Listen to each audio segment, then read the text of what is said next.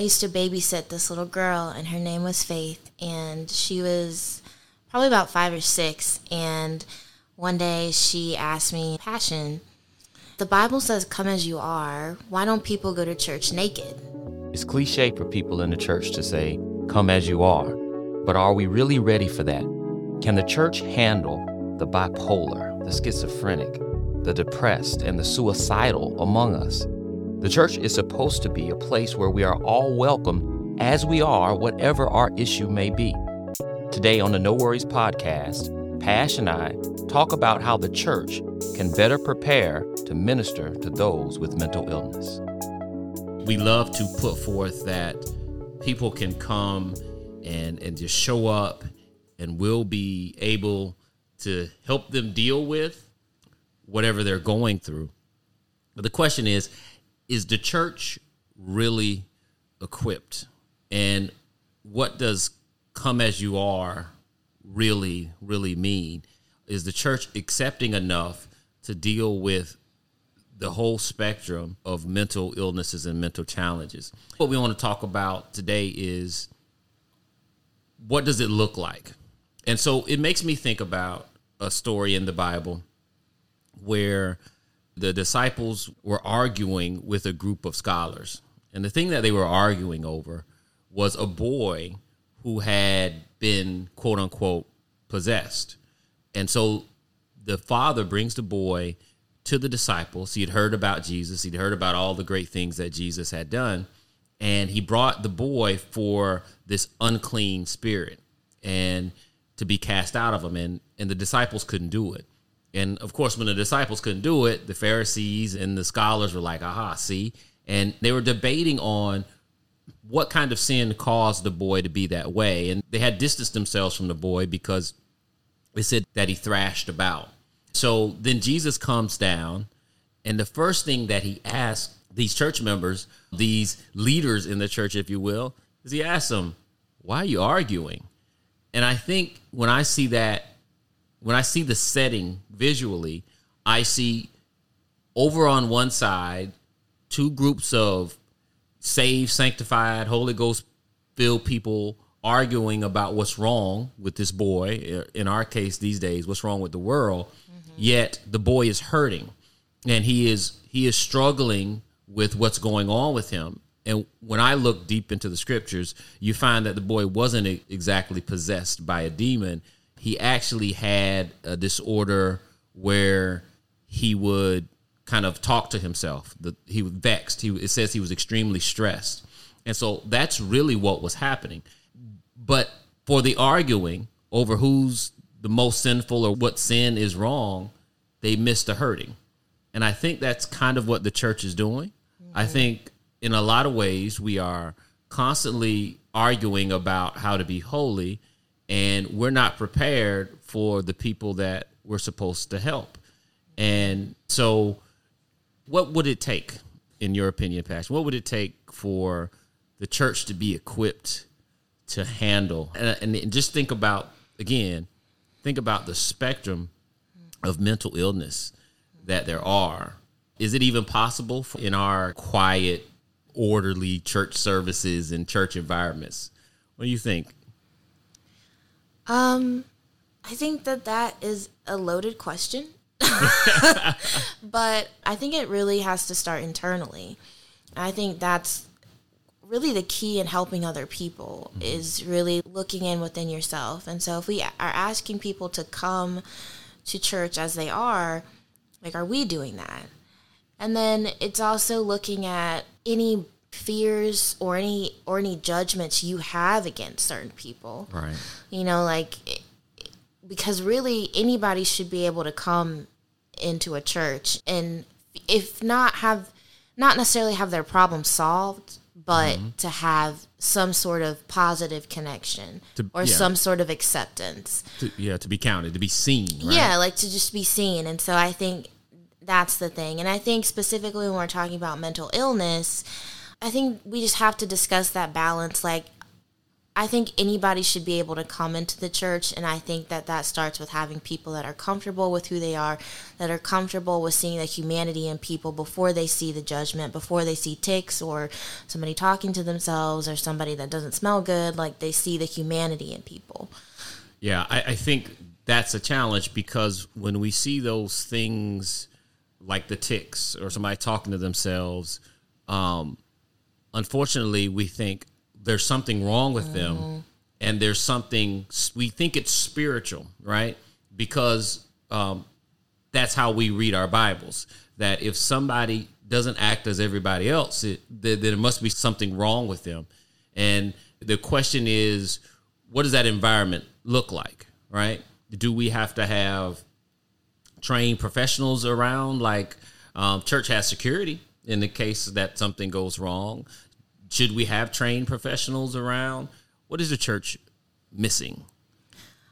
Yeah, I think trained professionals would be a good thing to have. I think if you have security, if you have someone that is in charge of cleaning the church, if you have someone that's in charge of handling any collections or whatever, then there should be someone that could be there outside of the pastor that could help someone that needs more help than they could get right now in the church. Should a pastor have a mental health background? Do you think that'd be beneficial, or is that not his role? Or I think it would be beneficial, but I don't think it's necessary if that's not what the pastor wants to do. Like, I don't think I think working in mental health is something that you have to have an interest and passion in. And I think that if that is not the case for some pastors, it may not be, then that's probably not the best thing. I do think it's good to have some basics, like to understand some basics, but to have like a degree or a certification or anything like that, I don't know if it's necessary if that's not on your heart to do that. One of the things I often wonder and worry about, like, I wouldn't want my appliance repair person fixing my car. Right. And so people are trained in certain things. Yeah. And I would worry about them doing more harm than help. Yeah. And so I guess the church should employ trained professionals. Yeah. But is there going to be a conflict of interest? So let me ask you this. In your mental health journey and in your processes and habits, what percentage of it is clinical and what percentage of it is spiritual? And be honest, because, because I often find that when people are coming to me for spiritual help, they really have a 90% need quite often in taking on new habits. Yeah. They have a 90% need in not being enabled, or not being codependent and things like that, more so than they need an angel to drop down out of the sky and change their circumstances. So what is it? How much of it is spiritual? How much of it is mental? That is hard to say, but I would probably say like 70% clinical, really, and 30% spiritual. Yeah. Just because I have always been a very spiritual person. So it's not that I don't need help in that area, but I am confident in that area. Where I struggle a lot is my thought processes and my anxiety, and I struggle a lot with suicidal thoughts. Like I said, I'm hyper functioning even in response to trauma, and so those are things that I have to work through to change. Like, a magical prayer couldn't fix that if I didn't know how to stop it from happening. You understand? So I'm just like, it could stop maybe an anxious attachment to one person. Right. Maybe if that person broke up with me, that person left, that could be the end of that relationship where I had that attachment. But there's a part of me that's still participating in that toxic relationship, and so I have to fix that. And so I would put that in more of a clinical thing, because there's something in me that's going back to do that. So the prayer helps you maybe recenter and refocus, but there's still work that needs to be done. Yeah, and so I think that's really the hard part is because I think if you are very spiritual, then you probably don't want to look at the clinical side. You probably don't want to acknowledge that there's a clinical side. But for everyone, there really is. I guess the question I'm asking is the spiritual sometimes lazy? Yeah. Yeah. I would say yeah. I think when we embrace it incorrectly, right? Because I think when Christ dealt with people, there was often like the rich young ruler said, how shall I inherit the kingdom? He said, sell everything you have and follow me. So there was work with it. I think sometimes our modern spirituality is just pray and wait for it to change. We often say here is often God changes you before he changes the situation.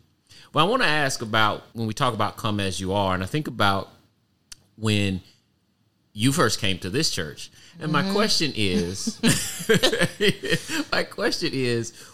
when did you feel comfortable being as you are, or are you yet totally in your church and worship, or are you still like, I'm not going to really say what I think right here because it scare all of you? Yeah, I would say I'm not 100% comfortable, but I mean, what keeps you from that place of, just saying it or just doing it? Because oddly enough, you're so in touch with your emotions, but I don't see you expressing yourself emotionally at church. What would it take?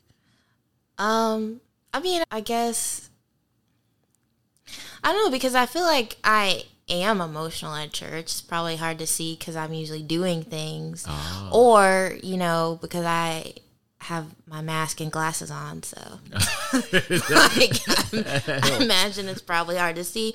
But also it's just like I am comfortable with my emotions in terms of how I'm processing things. Okay. I'm not super comfortable expressing those things so people can see them. Right. Like my process emotionally is me talking to myself or like soothing myself. It's very rare that I am like letting someone else in. And the times that I have been emotional in front of people or in public were times where I just could not control it at all. Right. If I could have controlled it, I would have. And I don't know what it will take to get me to a point where I'm okay doing that, just because I'm so comfortable doing it for myself because I've been doing that my whole life. And so that's really the thing is, I don't know. Yeah. And I think like I'm just going through a lot right now. I'm sure that is going to have to change. But I think the thing is me fighting it too. So I'm not sure, and this is kind of an internal debate for me, if all people should come into the church and kind of conform to the culture and the norms of that place, just out of respect for that place.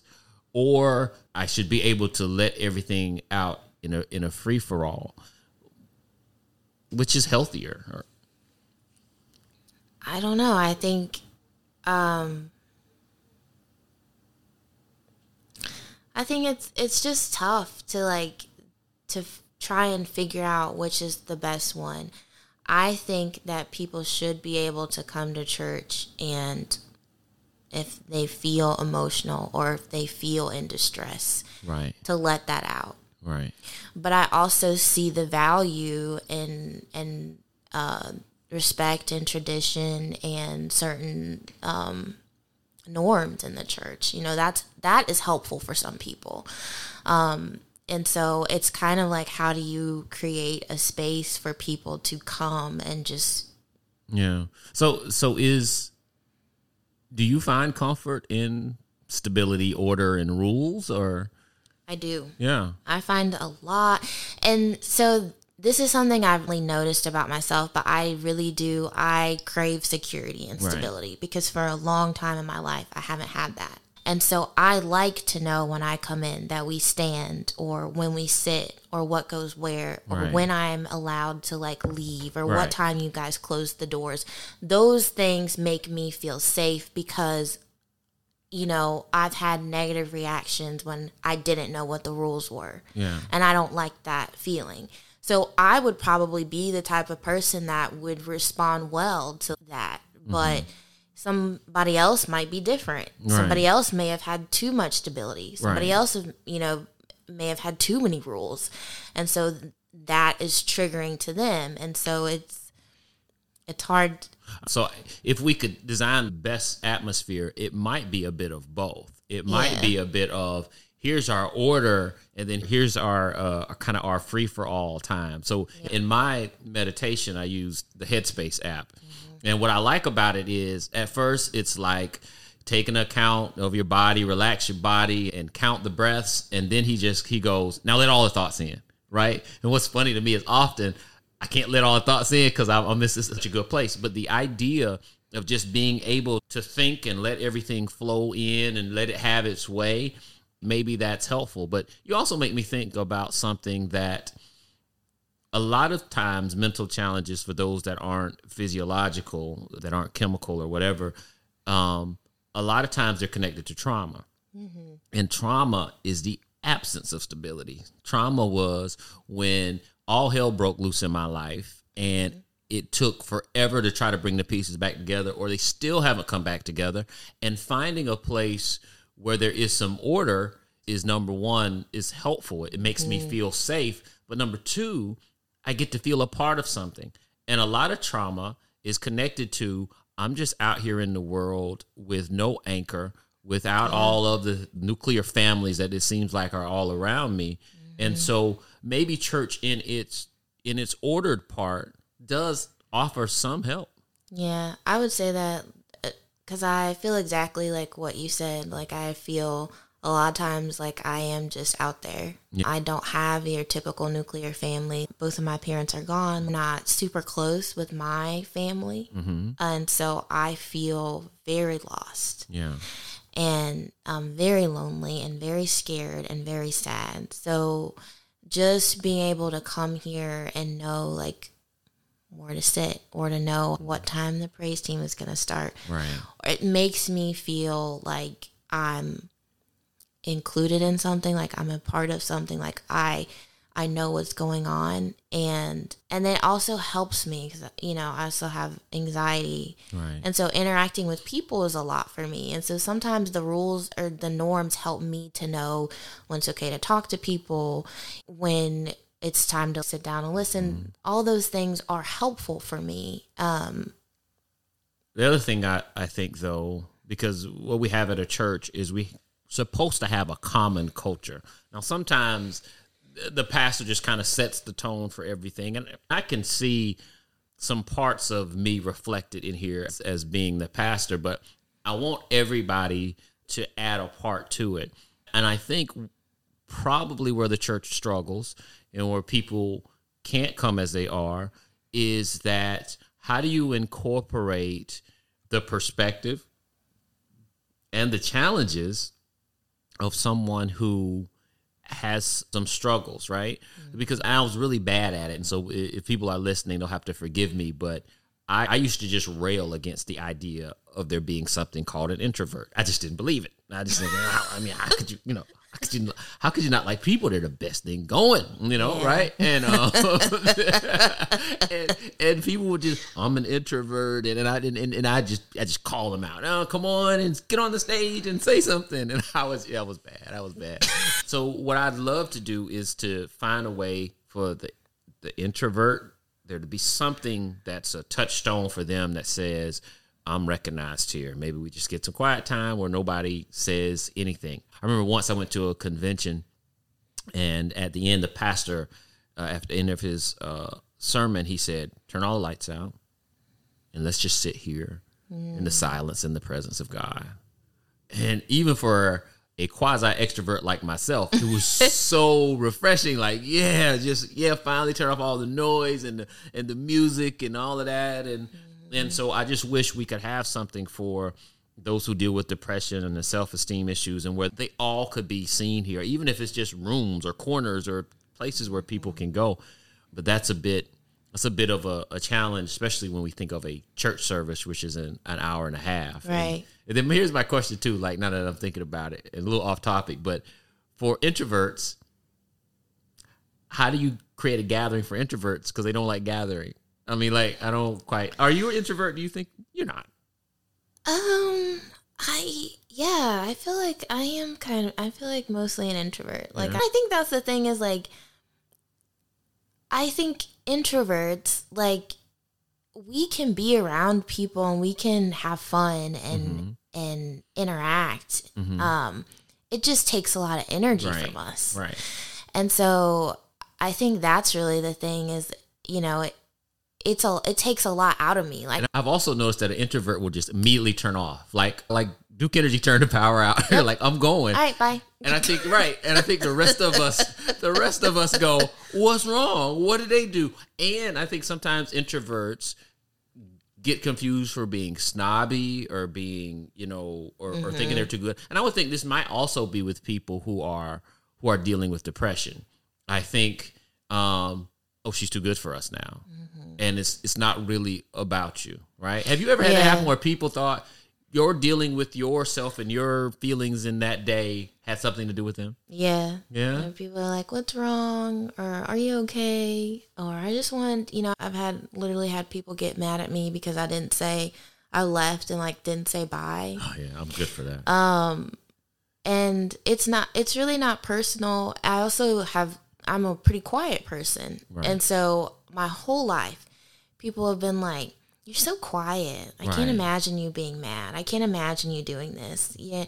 Or people have done the opposite and tried to encourage me to speak up more. Like, you know, you're allowed to have an opinion, right? Like, you know, it's okay for you to talk. And it's just like, it's frustrating because I'm neither one of those things. Like, I'm very opinionated. Right.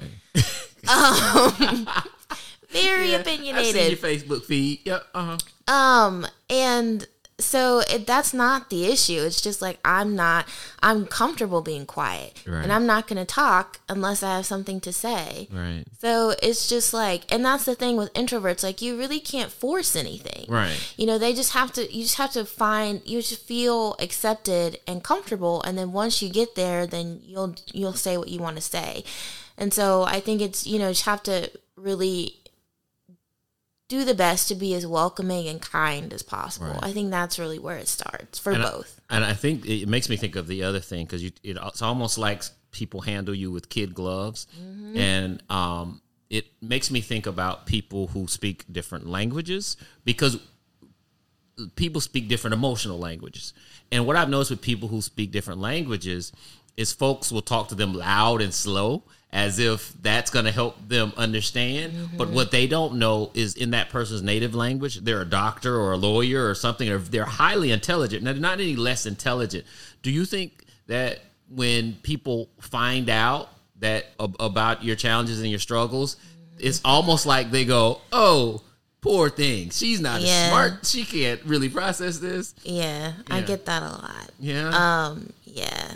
I get a lot. I can't even describe it. It's like a head tilt and like these big eyes. Like a zoo animal. A soft voice like, are you okay? You are just been on my mind. You're just going through so much. Are you okay? And it's like, and I think that's because if you ask me how I'm doing, I will tell you the truth. Right. So if you say, like, are you okay? Nope. Right. I'm not. Yeah. And I think people's response to that is pity. Right. And so I think a lot of people pity me. Yeah. And one thing I will say about myself is I've always described myself as overlooked and underestimated. Right. And that is one of the reasons why, is because people really look at me and they literally pity me. Yeah. I have had people say, I can't imagine.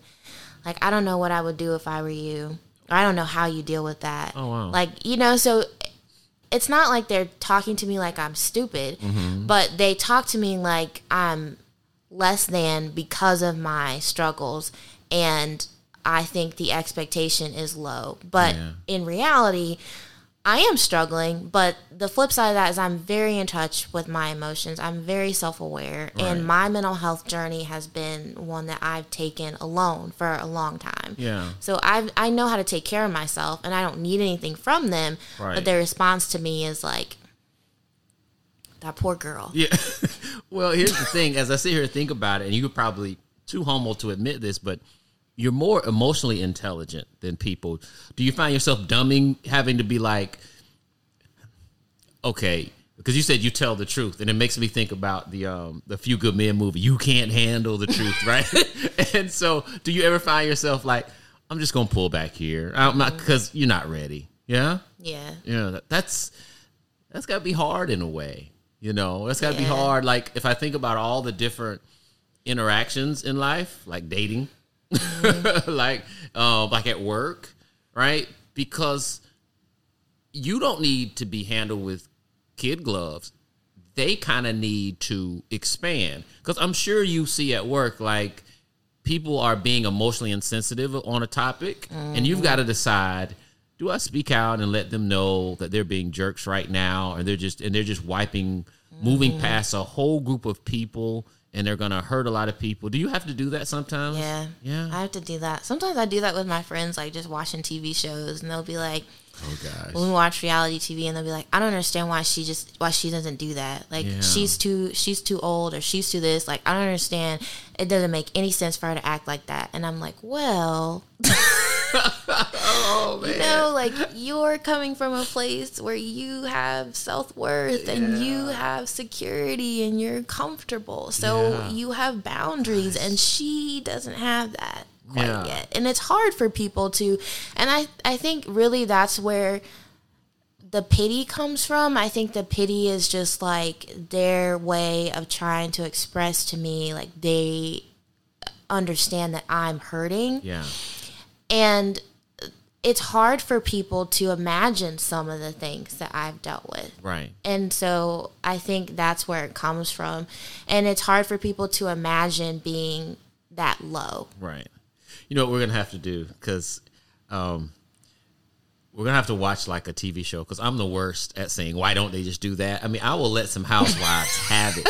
And we're going to have to watch a show, and I'm going to give you like a green paddle and red paddle. And every time I'm being insensitive, you just hold up the red paddle. Like, but you're going to keep it up the whole time, because I'm just like, why would anybody do that? Why can't somebody do that? But yeah, I could definitely see that. I think we do. We fail to take into account the background, the history, the experience that gets a person to acting that way in that moment. Yeah. And it's hard for that person to make the connections for themselves and to be able to explain that. Right. I used to get so angry at my counselor because she was like, I just really want to point out how self-aware you are and how helpful that is. And I was just like, this is not, what are you talking about? Right. Like, this is not a good thing. I don't like this. Right. But the older I've gotten, the more I've been able to appreciate that about myself, because it has helped me in so many of my relationships to be in touch with my emotions, to be able to explain to people what's wrong with me, right, or how I'm feeling, or how they made me feel. Right. And I think that paved the way for a lot less conflict. I do think you are, and a lot of people who are actively working on their emotional challenges, they have built the emotional muscle, and they're far beyond the rest of us. But it's some of the best TV shows I like, or movies I like, is where the hero hates his superpower. And I think to some degree, I forget which one it is, but there's the one mutant, and she can't touch people. She takes their power from, right? And she hates her superpower, but it's what makes her strong. And I think a lot of times being emotionally advanced, if you will, or have a higher emotional cue, I think it's got to be taxing and exhausting, right? To consider the whole room, Yeah. And that's one thing I have to do as a pastor. Like, I'm trying to consider the whole room. And rather than thinking about the things that went well, I just, at the end of every day, I go, well, I didn't count so-and-so. I didn't speak to Passion before she left. And for me, I just go through and beat myself up over all the things that I missed. Is that something that you do sometimes? Like, hey, man, I didn't speak to them, and I feel bad about that. And I wonder if they thought, and I don't know if this is healthy or not, but I have I will try and check in with all of my friends and my family. Yeah. Probably, I would say at least once or twice every 2 months. Oh, wow. Just to check in, like, hey, how are you doing? Yeah. And that is a lot. Yeah. I feel like it's important. Yeah.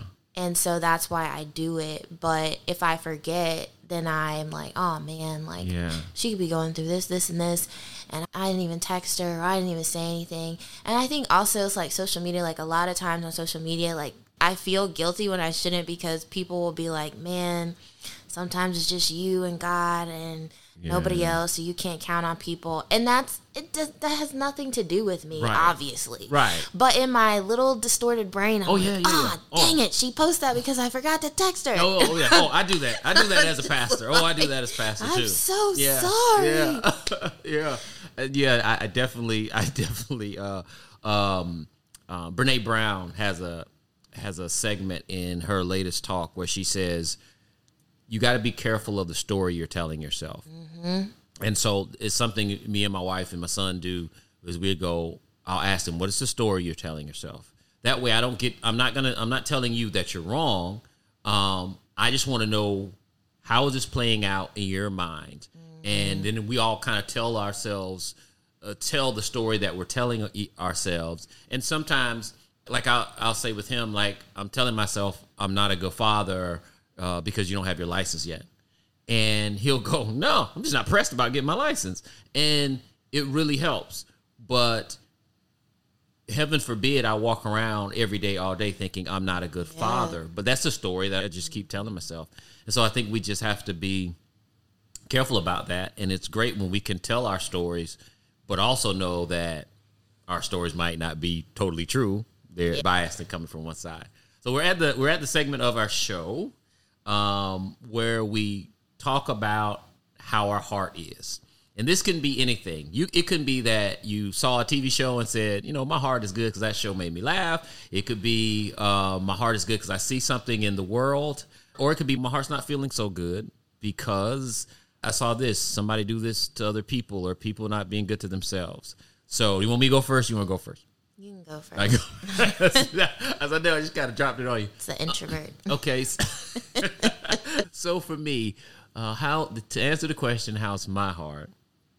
My heart is a little bit troubled. I try to stay away from things online, especially like Twitter. But Twitter is so mean. Mm-hmm. And my heart hurts because people will just say anything because they can't look into other folks' eyes and feel their energy. And I'm finding a lot that someone can say something that seems totally innocuous, just an opinion. And people will call them all kinds of names, will curse at them.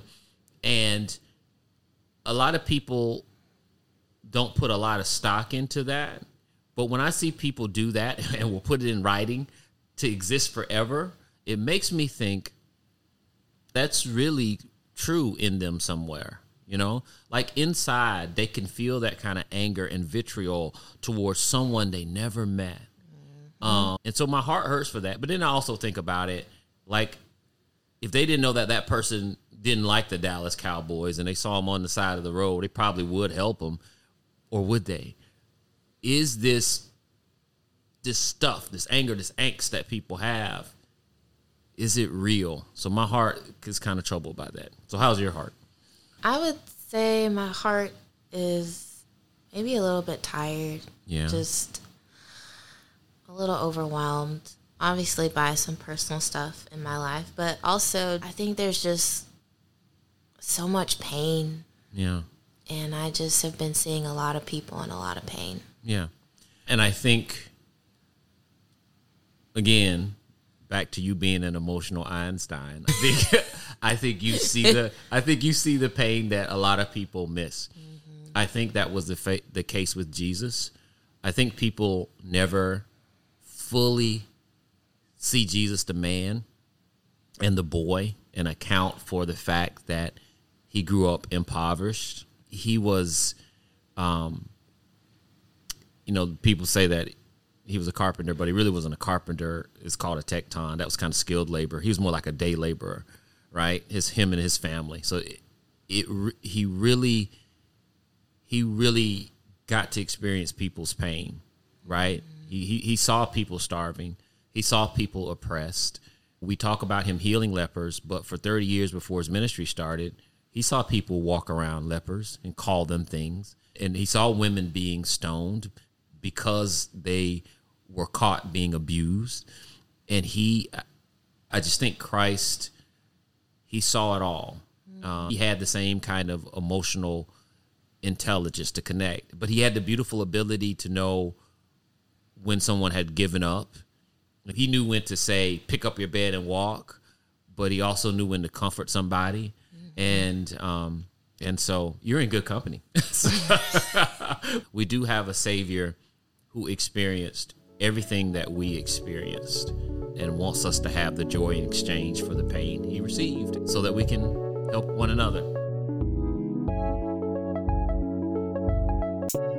Christ said, "Come unto me, all who are burdened, and I will give you rest." That 3-letter word, all, is such a powerful declaration of Christ's love. He receives everyone regardless of their condition, even if they never change. So that's my prayer for this episode. Heavenly Father, we thank you for being a God who accepts us fully, no matter what our issues and shortcomings are. We thank you that you have given us a place in you that we can be vulnerable and yet be loved. God, if there's someone under the sound of my voice who struggles with being accepted because of their mental struggles, please wrap your loving arms around them and remind them that they are your beloved and you are well pleased with them. Today's podcast has been produced by Jermaine Nichols and Pash and Bankhead. Audio editing by Shamari Showtime Sackhill. No Worries is a production of Awaken Media. If you have enjoyed this podcast, please subscribe and leave a review. We do our best to be a blessing to you, but with your prayers and support, we will endeavor to do better next time. Remain blessed.